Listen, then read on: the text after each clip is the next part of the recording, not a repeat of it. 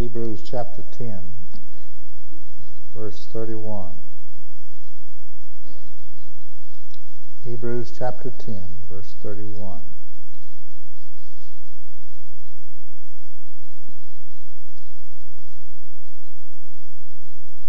It is a fearful thing to fall into the hands of the living God. It is a fearful thing to fall into the hands of the living God. We come today to look at 5 great biblical principles must be reckoned with by all who value their souls. To ignore these 5 great biblical principles or statements is to reject the warning signals that God has placed on the way of life as we travel through it. Eternal issues could put up a sign. Eternal issues are at stake. These issues reckon with life and how we ought to live it, death and how we ought to prepare for it, and eternity and how we ought to face it. The first one is this: great biblical principles set forth in the Word of God as you read it, and you begin in the book of Genesis and go all the way through. Number 1, all will not be saved. All will not be saved. Contrary to what the world may say, contrary to what anyone may say, the Bible teaches that all will not be saved. Somebody said, I was born a good person or a good Christian, and I've never come to the place in my life where I realized I was lost and needed the Savior. Well, that is not exactly the truth. You see, everyone must reckon with this, that when you're born in this world, you're born into sin. And everyone must reckon with the Savior concerning eternal issues of whether or not they are saved. It's not a nation problem. It's not a family problem. It's an individual problem. Every person must reckon with the fact that all will not be saved. The Universalists teach that all are brothers. The doctrine of universalism teaches that God is Father of all, and that all men are brothers, and therefore a loving God that loves all mankind will not let anyone go into hell fire. Now, the Bible doesn't teach that, friend. The Bible makes a distinction.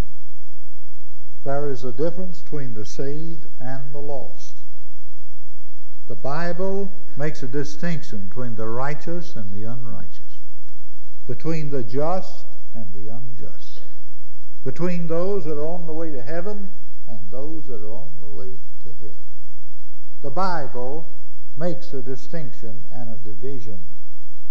In John's Gospel, when Jesus appeared on the scene, began preaching, you have 3 times over, it says in John's Gospel, there was a division because of him. There was a division because of him. The people were divided because of Jesus Christ. And that's always been true. Christ is the great divider. Now let me point out some things from Scripture that will be in line with what we just said, this great biblical statement. All will not be saved. Remember the sheep and the goats Jesus talked about in Matthew 25?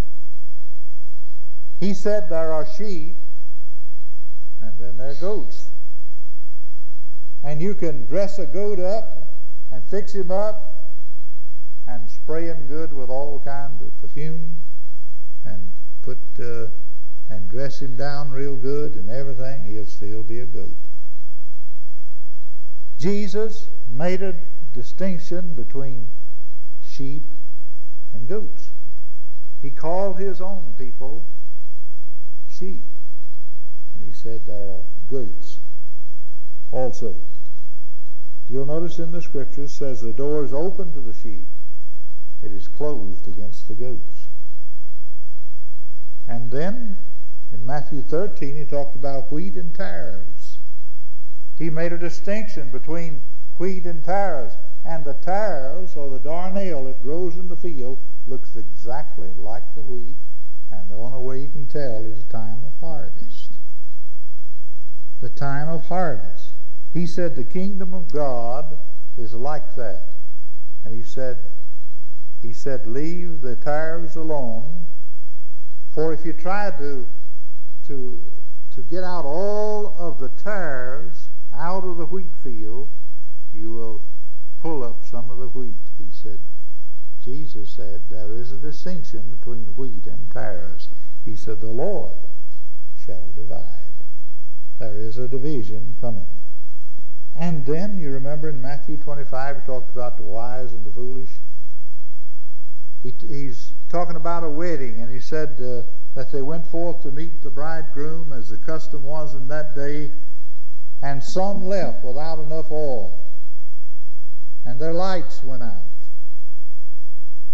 And when the bridegroom came, their lights were out, and they asked for oil from their neighbors or friends, but they didn't have enough.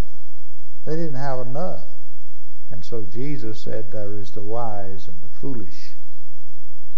And then he talked about the broad and the narrow. He talked about the broad and the narrow way. Jesus said life is like this. There is a great broad way that leads down to destruction. There is a narrow way that leads upward to heaven. And he said to be careful that you don't get on this broad way that leads down to destruction and to death. And then he talked about heaven and hell, Luke 16. You mean the Lord Jesus said all these things? He certainly did. And he's relating back to this principle that's set forth, all will not be saved. He talks about sheep and goats, wheat and the tares, the wise and the foolish, the broad and the narrow, heaven and hell. Did you know he said more about hell than he did about heaven? Did you know Jesus taught more about hell than he did about the new birth or any other major doctrine in the Bible? And so this great truth is set forth. All will not be saved. There's a second one, and that is the majority will be lost. Now this one is a real shocker. To think of the majority of people that you know will be lost forever. Why? Because some just neglect, and some put it off, and some know that they need to get right with God and receive Jesus Christ as their Lord and Savior, but they just haven't come to that place yet. And the Bible teaches that the majority will be lost. You say, preacher, what are you saying? I'm saying more will be lost than will be saved. Now, I don't know whether that upsets you or not, but it does me. That the majority will be lost. And somebody might say, well, how can a God of love consign the majority to eternal perdition?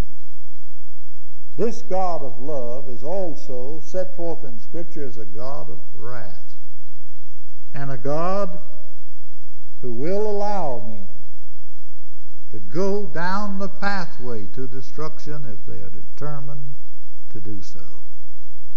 I'll give you an example. In the time of the flood, how many were saved? How many were saved in the time of the flood? Only 8 souls. There were only 8 souls inside this ark. And you can look at the flood waters that were broken up, and the waters that came up from beneath and came down from above, and the flood that rose and drowned out everything. The only ones saved were 8 inside the ark. I'm saying to you, the majority will be lost. And God sets that forth in the Bible. Only 8 were saved, and all the others perished. In the time of the cities of Sodom and Gomorrah, how many people came out of the fire that fell from heaven down upon the 5 cities of the plains? When the judgment of God hit those cities, how many people were actually saved out of the cities? Only 3. Now listen to me. Only 8 in the flood. Only 3 actually were saved out of those cities of the plains. You remember Lot's wife? She turned around, looked back, and when she looked back, she turned to a pillar of salt. That is a miracle, but it's so. She turned to a pillar of salt. Here's one. When Israel was in the wilderness and came through the 40 years of wilderness, how many people actually went into the land of Canaan out of that generation? Only 2. Are you getting the picture now? Only 8, only 3, only 2.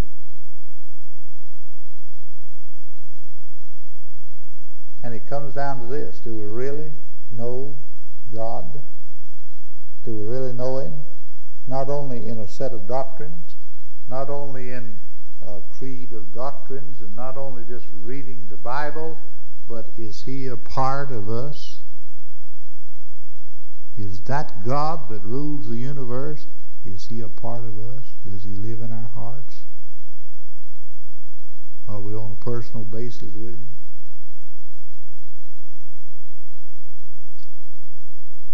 If you could visit all of the churches this morning that's having services, just as we're having, how many would you think in all of the churches that really know God? You say, well, there's some, sure. Thank God for that. Thank God for you that know the Lord. But I am saying to you, this is a principle that's set forth in the book of Genesis, the book of Revelation, that the majority of people will be lost. That's a great, great principle. Most folks think that God is sitting upon the rim of the universe, or the circle of the earth, and he's something like a great giant computer.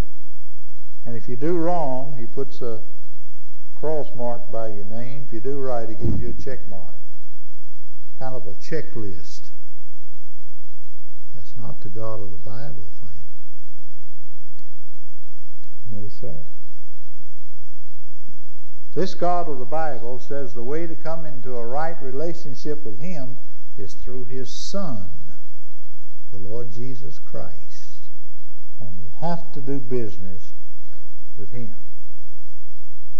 There's a third great biblical principle, and if you'll turn with me now to Matthew chapter 7. In Matthew chapter 7 and verse 21. Many will perish who expect to be saved.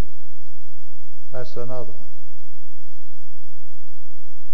All will not be saved. The majority will be lost. And third, many will perish who expect to be saved. Now notice this passage in the Sermon on the Mount. Not everyone that saith unto me, Lord, Lord, shall enter into the kingdom of heaven, but he that doeth the will of my Father which is in heaven. Many will say to me in that day, Lord, Lord, have we not prophesied in thy name, and in thy name cast out devils or demons, and in thy name done many wonderful works? And then will I profess unto them, I never knew you. Depart from me, ye that work iniquity.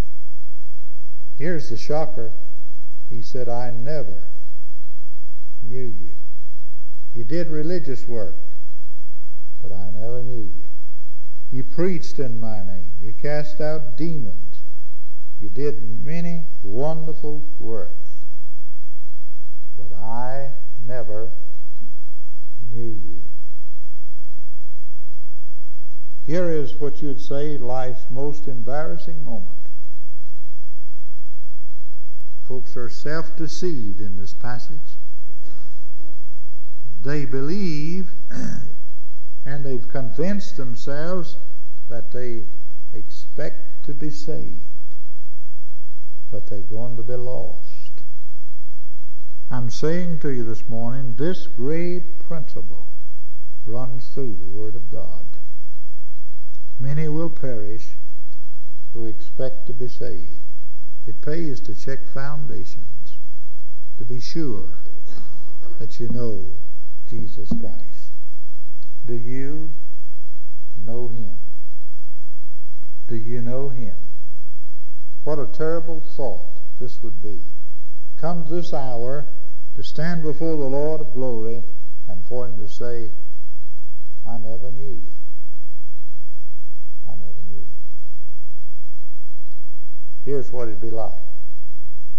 Great big building going up down in Burlington, and here's the men getting ready to go to work tomorrow morning, and one is pushing a wheelbarrow, and the other one's laying brick, and the other one's doing his job, and this one's doing that one, and so on, and you just go down and join them and go to work.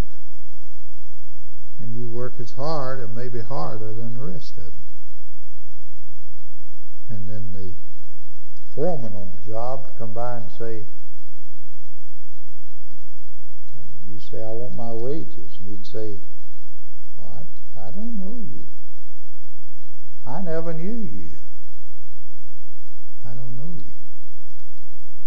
Can you see this? Can you picture this? And then there's a fourth thing. There is no salvation after death. Now listen to me. There's a lot of nonsense about this. There is no salvation after death. If you're going to get saved, you have to get saved now, in this life. Turn to one passage in the book of Acts chapter 4 and verse 12.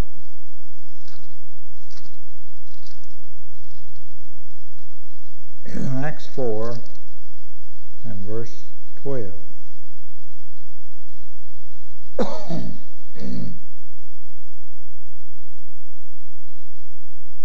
Neither is there salvation in any other. That narrows it down now. For there is none other name under heaven. That makes it even narrower. Given among men, whereby we must be saved. There is only one name given under heaven whereby we must be saved. That's the name of Christ. That's the name of Jesus. And notice this, under heaven. It's not after death, but it's here and now. If you're ever going to get saved, you have to do it in this life. For there is no salvation after death. In Luke 16, it talks about a great gulf between those that go to heaven and those that go to hell. There's a great gulf. First thing about it, it is fixed. It's fixed. It's a fixed place. It means it can never be moved. It is permanent. The second thing, it's impassable. You can't go from one to the other. When death takes place, that's it. It's fixed, it's impassable. It's fixed and it's impassable. No one can pass from one to the other. There's no second chance. The cults, the Jehovah's Witness, and the rest of the cults, some that teach this, that after death, if you don't get right with God in this life, after death you'll have another chance. The Bible doesn't teach that. The Bible says after death, then there's judgment. After death, there's judgment. In spite of the number of times that many have rejected Jesus Christ as their Lord and Savior, some still have the idea that He will always be available. I'm saying to you, friend, once death overtakes you, this thing has to be settled before then. It has to be settled before then. And it doesn't matter who it is that stands up at your funeral, and it doesn't matter what he says. You will already be gone to where you're going. I'm saying to you, this is a great principle set forth in the Word of God. If you're ever going to get saved, you got to do it under heaven. You got to do it here and now. You got to reckon with Jesus Christ now. Now. And then there's a fifth thing. Turn to Proverbs 27. Proverbs 27 and 1.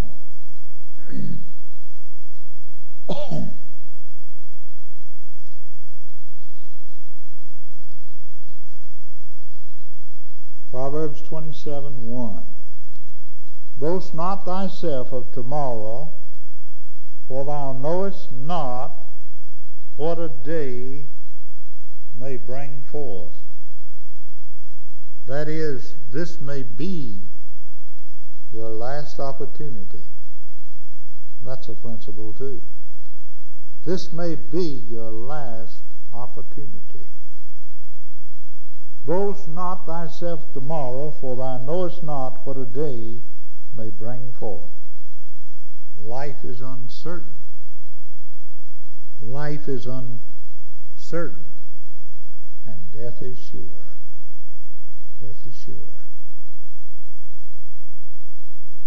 Just now, down at the funeral parlor, they might have received your coffin already. Don't say that to scare you, or mine might be over there. We don't know. I'm saying this may be your last opportunity to get right with God. That's the way it's set forth throughout all of the Word of God. Life is uncertain. And then Jesus is coming. You believe that? Jesus is coming. And He may come today. And if He doesn't come today, He may come tomorrow. But He's coming. I'm saying life is uncertain. Jesus is coming. And then a third thing, God's Spirit may cease to strive with some heart. He strives. Thank the Lord He does. But there comes a time when He ceases to strive. He ceases to strive with men's hearts. I believe that He's speaking to somebody present this morning. I was waiting in the doctor's office. I picked up a magazine and I was reading. I had to sit there quite a while to see the doctor. And in this magazine, I forget which one it was, I read of a plane that, well, we have a lot of planes going down lately, And I read of this plane that went down.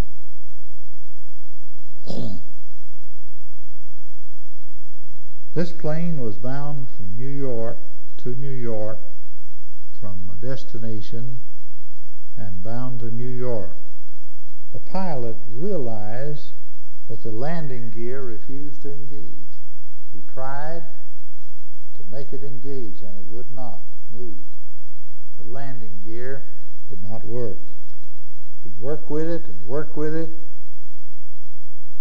and then he asked the control tower, when he seen it wouldn't work, he said to the control tower, "Give me instruction now. What should I do? I'm running out of gas. I've got to land this plane, and I'm in trouble."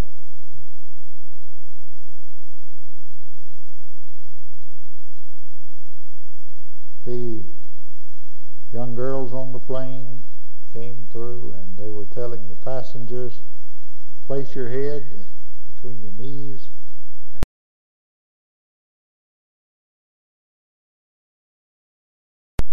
All those "I can't believe it's happening to me" kind of thing, you know.